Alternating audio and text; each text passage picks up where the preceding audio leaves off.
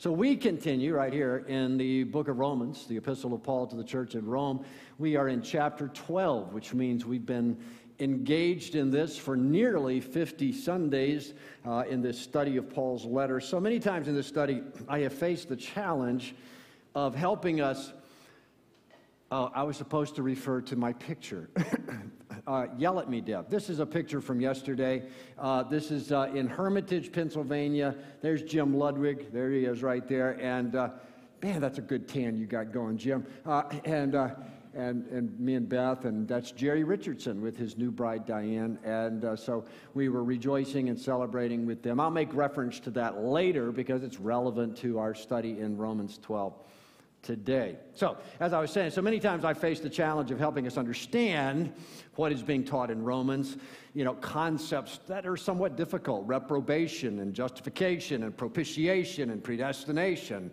Today, not so hard to understand, but very challenging to live out. Today, we read a passage that contains what I consider sort of a shotgun blast of exhortations to us about how to live in the context of the Christian family. And before we read it, I want to recognize that our passage for today assumes that you, as a Jesus person, will be living in community, that you will be part of a church, not just an attender, but part of, that you will be in a faith community where you are known, where you know others. There is all this language in this passage we're going to read about one another.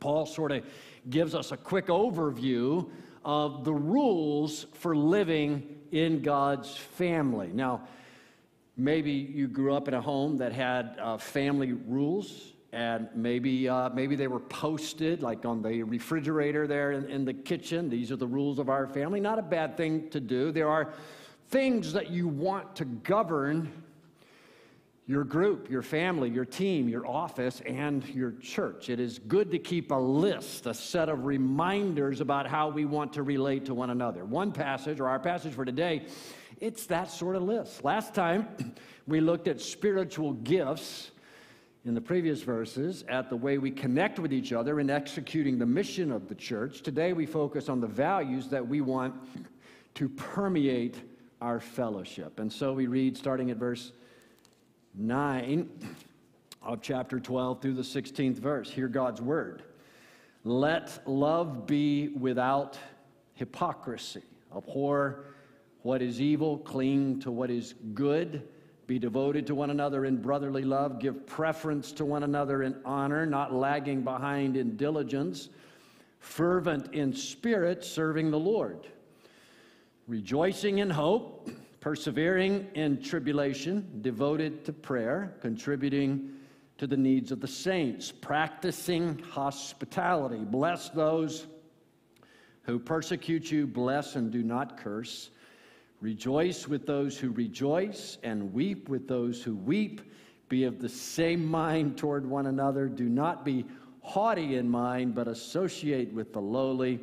Do not be wise in your own estimation. So that passage has about a dozen things to be doing. And I could preach a dozen sermons on this passage, but I'm going to move us through these in one brief message today. Otherwise, I'll never get to Romans 13. But before I get to our delightful dozen, I just want to take a step back and look with you at the forest instead of at any of the particular trees. What do all of these admonitions that we just read assume? And this relates to what I just said a minute ago. There's a certain context for which these admonitions become relevant. And what is that? Well, it is the context of the local church, the faith community, the body of Christ, as it functions on a micro level. All of these presume that you are in a local church where you know people and they know you. I don't see any way around that. The one another's Paul describes in our text and in many other parts of his letter presumes your engagement with a local church. I offer that as a challenge to some of you as you read this to consider whether you are in biblical community in a way that the Scriptures direct us so to be. Now to our dozen duties. We will call them the devoted dozen, as that word devoted is found 2 or 3 times in our passage and is implied throughout. First, it says, let love be without hypocrisy. The next verse says to be devoted to one another in brotherly love. The other 10 things that we're going to talk about really are simply applications of the general idea that we are to be a community marked by mutual love. Indeed, for you Philadelphians among us, it is family love, that brotherly love. Everything else is an application of that, a way to show our love. But let's do a quick survey here. Who here is in favor of love? Huh? Anybody here? In fact, raise your hand if you're in favor of love today, huh? Wow.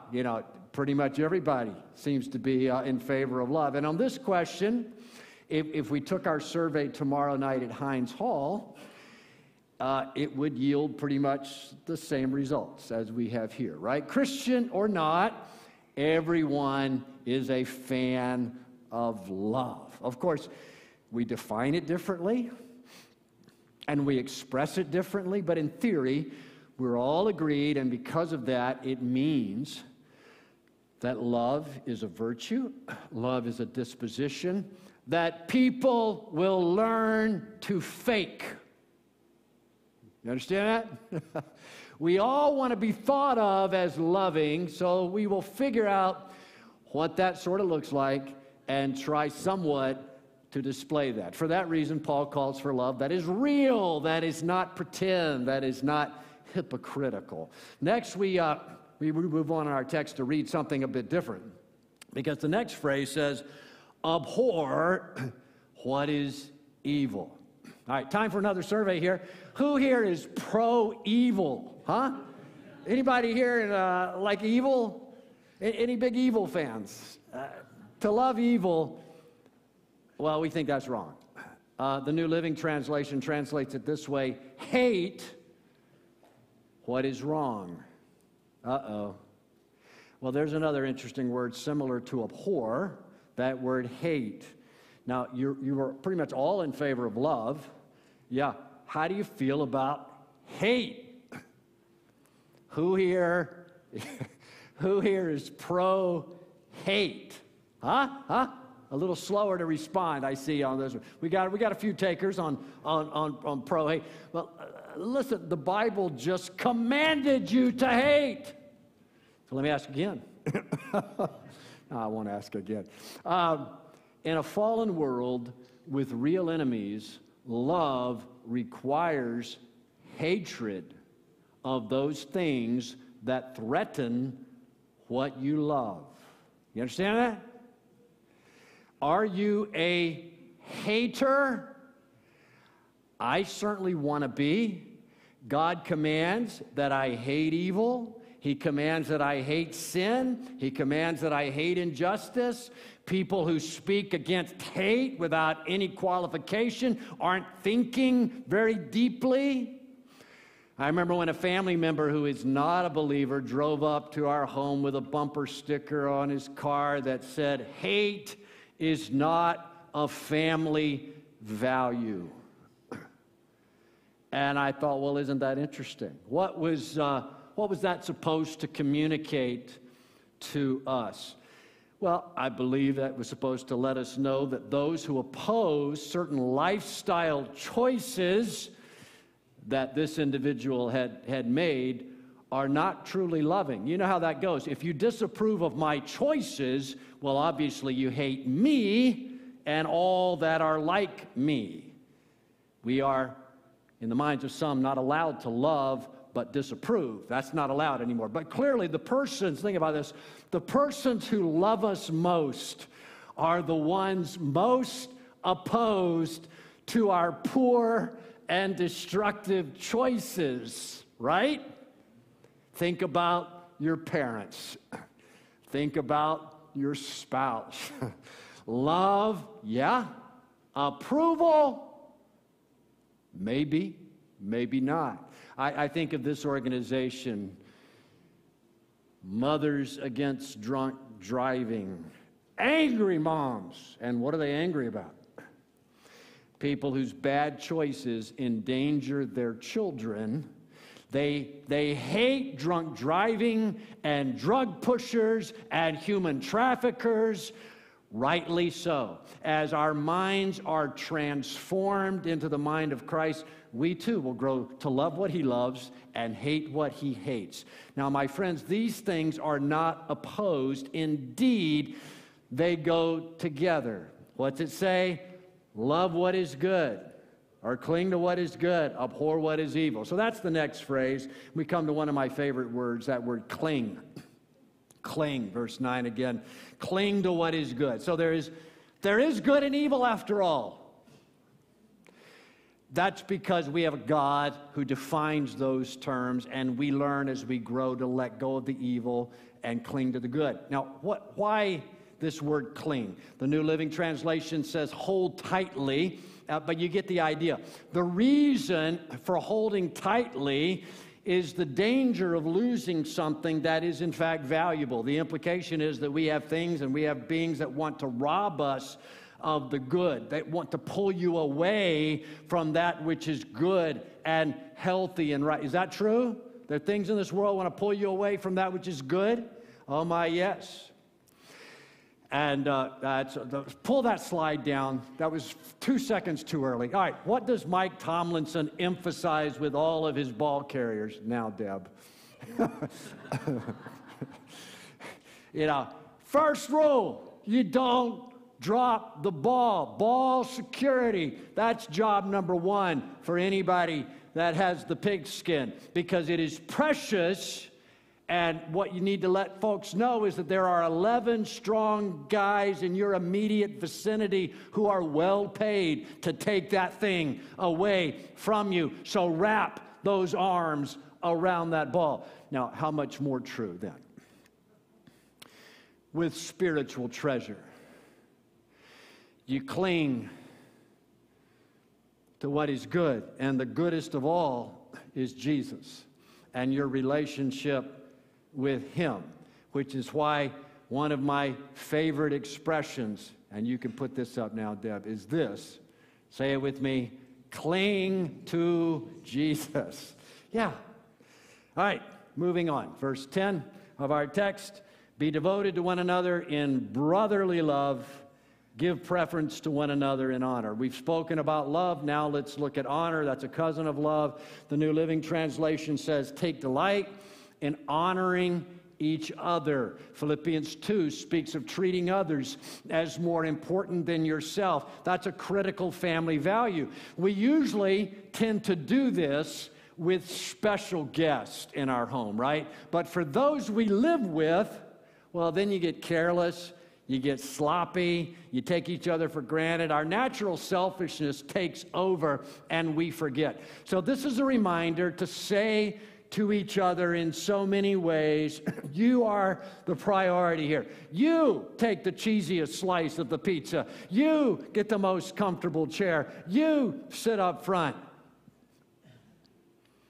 Now, in 2 weeks, we have a big event here to honor the pastor and his wife, and that's good and that's appropriate. But as you do that, we are going to want to honor you. Life in the body of Christ is to be an ongoing honor fest, as it should be in your family and in your office. Verse 11 is the zeal verse. The zeal verse. We're actually going to come back to this in a couple of weeks for a few minutes. Not lagging behind in diligence, fervent in spirit, serving the Lord. So you get the picture here of a hard worker, an enthusiastic servant. And some of you come immediately to my mind. 1 Corinthians 15 also comes to my mind. That passage roots our service in the resurrection of Jesus. We have a risen Savior who has called us into mission, and there's no place for laziness. Verse 58 of 1 Corinthians 15, my beloved brethren, be steadfast. Well, what's the first word of verse 58? What's it say? Therefore. And the therefore, you've learned to ask, what's the therefore? Therefore, and it's there to connect this reality with the resurrection of Jesus, which is the topic of 1 Corinthians 15. And then after talking about the resurrection of Christ, why it's a big deal, why we believe it, this is the conclusion. Therefore, my beloved brethren, be steadfast, immovable, always abounding in the work of the Lord, knowing that your toil is not in vain in the Lord. And by this engagement, this fervency of service, we bless others who are with us serving the Lord. There are those in our body who have especially blessed me over my time as pastor through their words. They speak encouragement to me. They send emails. They send cards to say thanks. Others may not do that, but they serve. They are working in the church nursery. They lead a care group. They enlist to be a deacon. And I am blessed by that as much as the kind words. Two more thoughts on this one. It mentions serving the Lord. Who do we serve? Whom do we serve? The Lord. That is, it's not exclusive from serving each other, no. But each of you individually needs to grasp where your loyalty is to lie. You are Christ. He is the master. Many I find in kingdom work are doing it for other people. They're doing it for the pastors, some of them. They're doing it for the kids. They're doing it for their friends. Problems occur when these parties, however, do not express enough appreciation. Or maybe they don't care for how you're doing your work, and then so often resentment rises. Motivation wanes. Why is that? It's because you had an idol. You were not doing it for the master. Keeping focus on whom you are serving, that's crucial for maintaining motivation, for maintaining joy in your service. Then the first thing to check on when you find that you're losing energy, as your motivation, when you say, "Oh, I'm growing so weary, I'm kind of done with this." Check your motivation, check your master. When it is for Jesus rather than others, you won't grow weary so easily in your well-doing. You can continue fervent in spirit because that which brought you into that place of service will be there continually because Christ is the same yesterday, today, and tomorrow. People, not so much. My second and final thought on this concerns how you can stay fervent in spirit. Normal human experience is for enthusiasm to wane. Sometimes the waning is accompanied by disillusionment. It's accelerated by disillusionment. We're admonished to be fervent in spirit. How can you maintain that? How can you keep up the zeal? Well, that's a tricky thing, but I'll propose the following. You surround yourself, you surround your eyes and your ears with those things that remind you of your motivations, that remind you of your purpose. You surround yourself with people who share their zeal with you because this stuff is contagious. I'm looking at Mark and Nancy. We shared dinner with them the other night, and they were talking about their previous church where the pastor hated football on Sundays, and so he never would speak about football in his sermons. And they came here, and they're like, the pastor's talking about football in the pulpit. It's like a desecration. And here I go again. So I watched some college football yesterday, just a smidgen. That team in Indiana was playing, and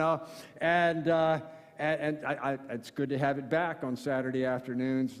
Falls are wonderful in that respect. But, you look at college football teams, and college coaches are masters of motivation in this way. You see, you have to figure out how to get young men to push themselves constantly to new levels of intensity, to approach every game as if it was a championship. What do you do? How do you do that? Well, you build up a brotherhood in which one player picks up the other. You expose your your team to heroes past and heroes present who can inspire them. You describe the desired results of their striving. You capture their imaginations. If you were to go into the locker room of any big-time football program, you would be surrounded by all kinds of things designed to inspire and preserve and maintain that zeal that's needed every single day you walk out to practice. Verse 12 then speaks about something else, our rejoicing in hope. Rejoicing in hope. Hope is faith directed toward the future. Sometimes for us who believe there are present tense reasons for joy, at other times we have to look ahead to find the ground of our joy. Always there is cause for joy. Always. That is why it is good for us, wise for us, to think of and speak of and sing of heaven often.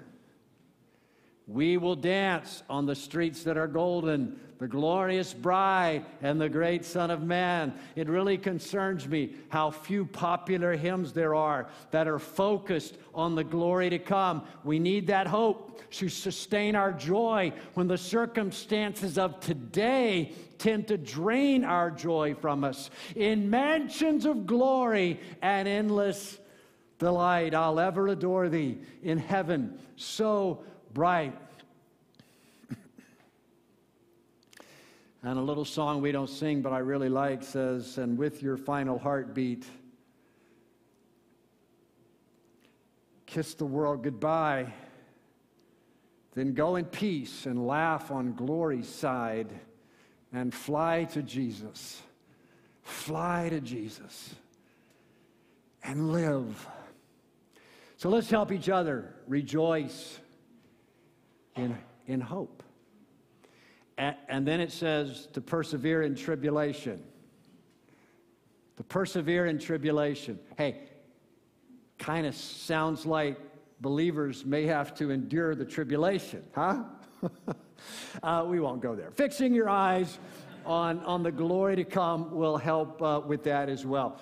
Persevering in tribulation seems to suggest that faithful hearts can't outlast the trials. Think of it. Whatever you're going through, it will all be better.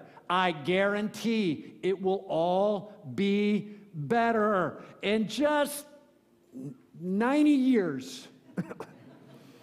Just you wait and see. Persevere.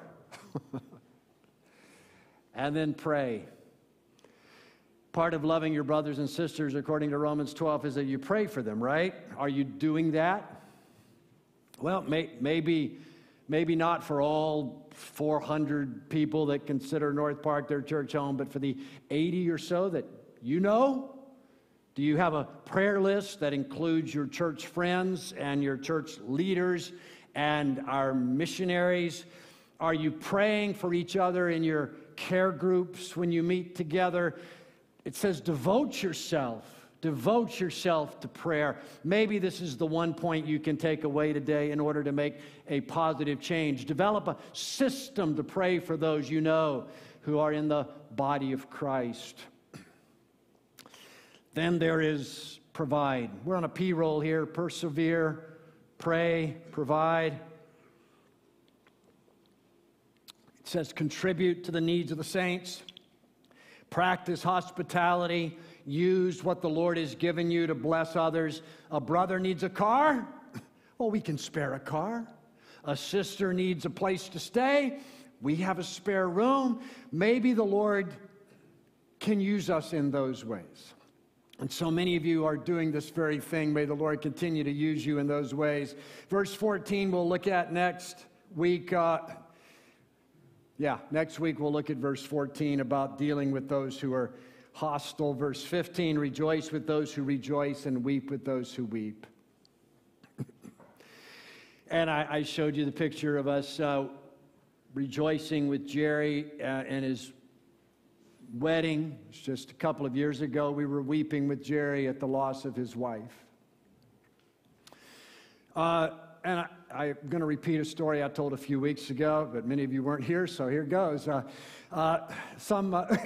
There's a Saturday in our lives, a Saturday in the life of Grace Presbyterian Church of Ocala, Florida, somewhere in the mid-1980s. The daughter of an elder in that church was getting marrying a Christian young man. They were headed to the mission field together. Wonderful, wonderful. But a few days earlier, in that very week, the daughter of another elder in that church, a mother of 4, took her own life. Awful. On the Saturday of the wedding, the church gathered in the morning for the funeral. Probably the most heart-wrenching funeral I have ever attended. A 4-hour break, and then they gathered together again for a wedding, a party. Now, unusual, sure, that's unusual, but we are called to support both families, right? One we support with tears and hugs and consoling words. The other we support with smiles and hugs and positive words. Here's the thing. In fellowship and community, our joys get magnified and our sorrows are diminished. That's for sure. As part of the church, our joys are magnified in our sharing of them. As part of the church, the burdens of our trials are shared. The problem, with a large family is that at any given point, somebody is in crisis, right? Somebody's going through a hard time. We really enjoy those rare moments when everything seems to be just fine. But honestly, that's not real life. Some folks cannot handle the weeping with those who weep, and so they become hermits to avoid the pain. But a hermit life makes for a very small life. Now, this obviously, all of this really assumes, again, that you know each other, to some extent, so that you know who is weeping, you know who is rejoicing, you know who is facing new opportunities and who is facing fresh trials. If you're to help the saints with needs, you have to know who they are. So again, does your relationship to your church allow you to live out Romans 12:15? And finally, now verse 16.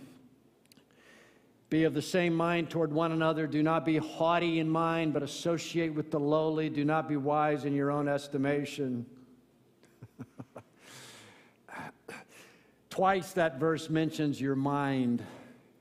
Go back to Romans 12:2, where we're told to be renewing our minds. It also says not to be wise in your own estimation. Everything flows out of our thinking. When it is straight, our behavior will follow. When it is crooked and twisted, it will show up in our choices. So much of what we have read here involves our actions, but those actions are always tied to our thinking. So examine yourself. Are your thoughts all about you? How to advance you? Or are you thinking of others? How you can be a servant today? Are you thinking of your Lord? Are you thinking of His calling on your life, His will for your day? And so we come to a close for today.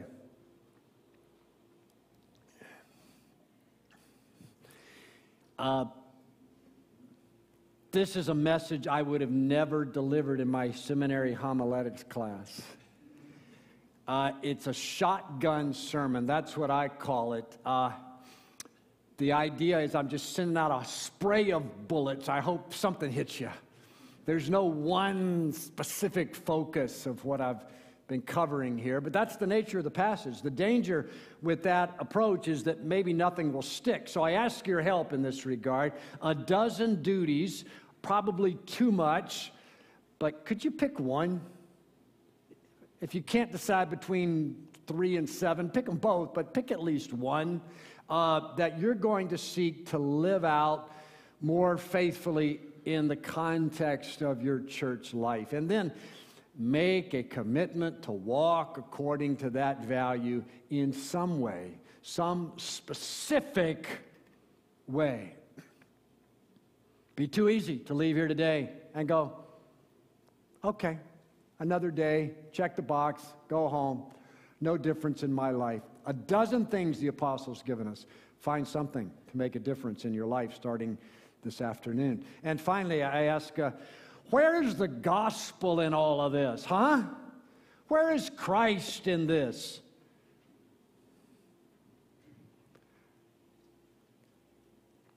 He is there in each and every person who is truly a member of His church.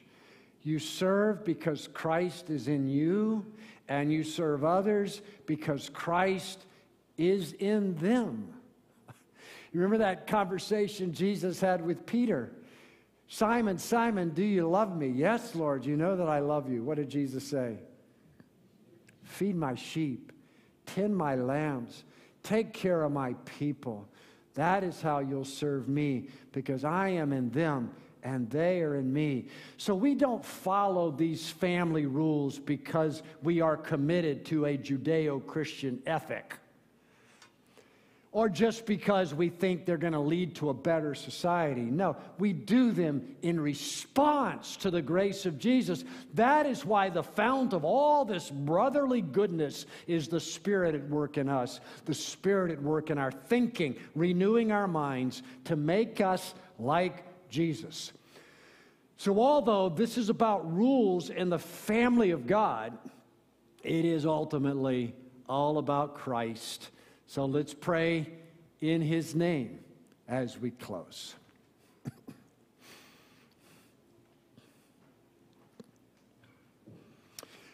Father, we would not miss where this passage is found in the book of Romans. Here, after so many chapters of telling us how greatly and deeply you have loved us through Christ, and now you're simply saying to us, love my sons, love my daughters, love my little ones, love my older ones, love my hurting ones, love my happy ones. And Father, we would be faithful servants of yours to do exactly these things. So I pray for my brothers and sisters today that each of us would hear your Spirit's voice, whatever it may be. The need to serve in some way in the body of Christ when we haven't been before, the need to press on through our difficulties, the need to be devoted to prayer. Maybe there's things we have that we can contribute to brothers and sisters or to the ministry of the church. Maybe there's hope that we need to share with one another through a song or through a verse or through a note or through a prayer or through a hug, whatever it may be, Lord. We pray that you lead us and guide us to this one anothering that is described here. And Father, we pray that you would build up the body of Christ through this kind of expression within our own community. And may those who come in among us see this love and desire to be a part of it and join with us as we persevere through the trials and difficulties of this life, serving our good Master and looking forward to the day when we will kiss this world goodbye and dance with you on streets that are gold forever and ever. And in hope, we pray in Jesus' name. Amen.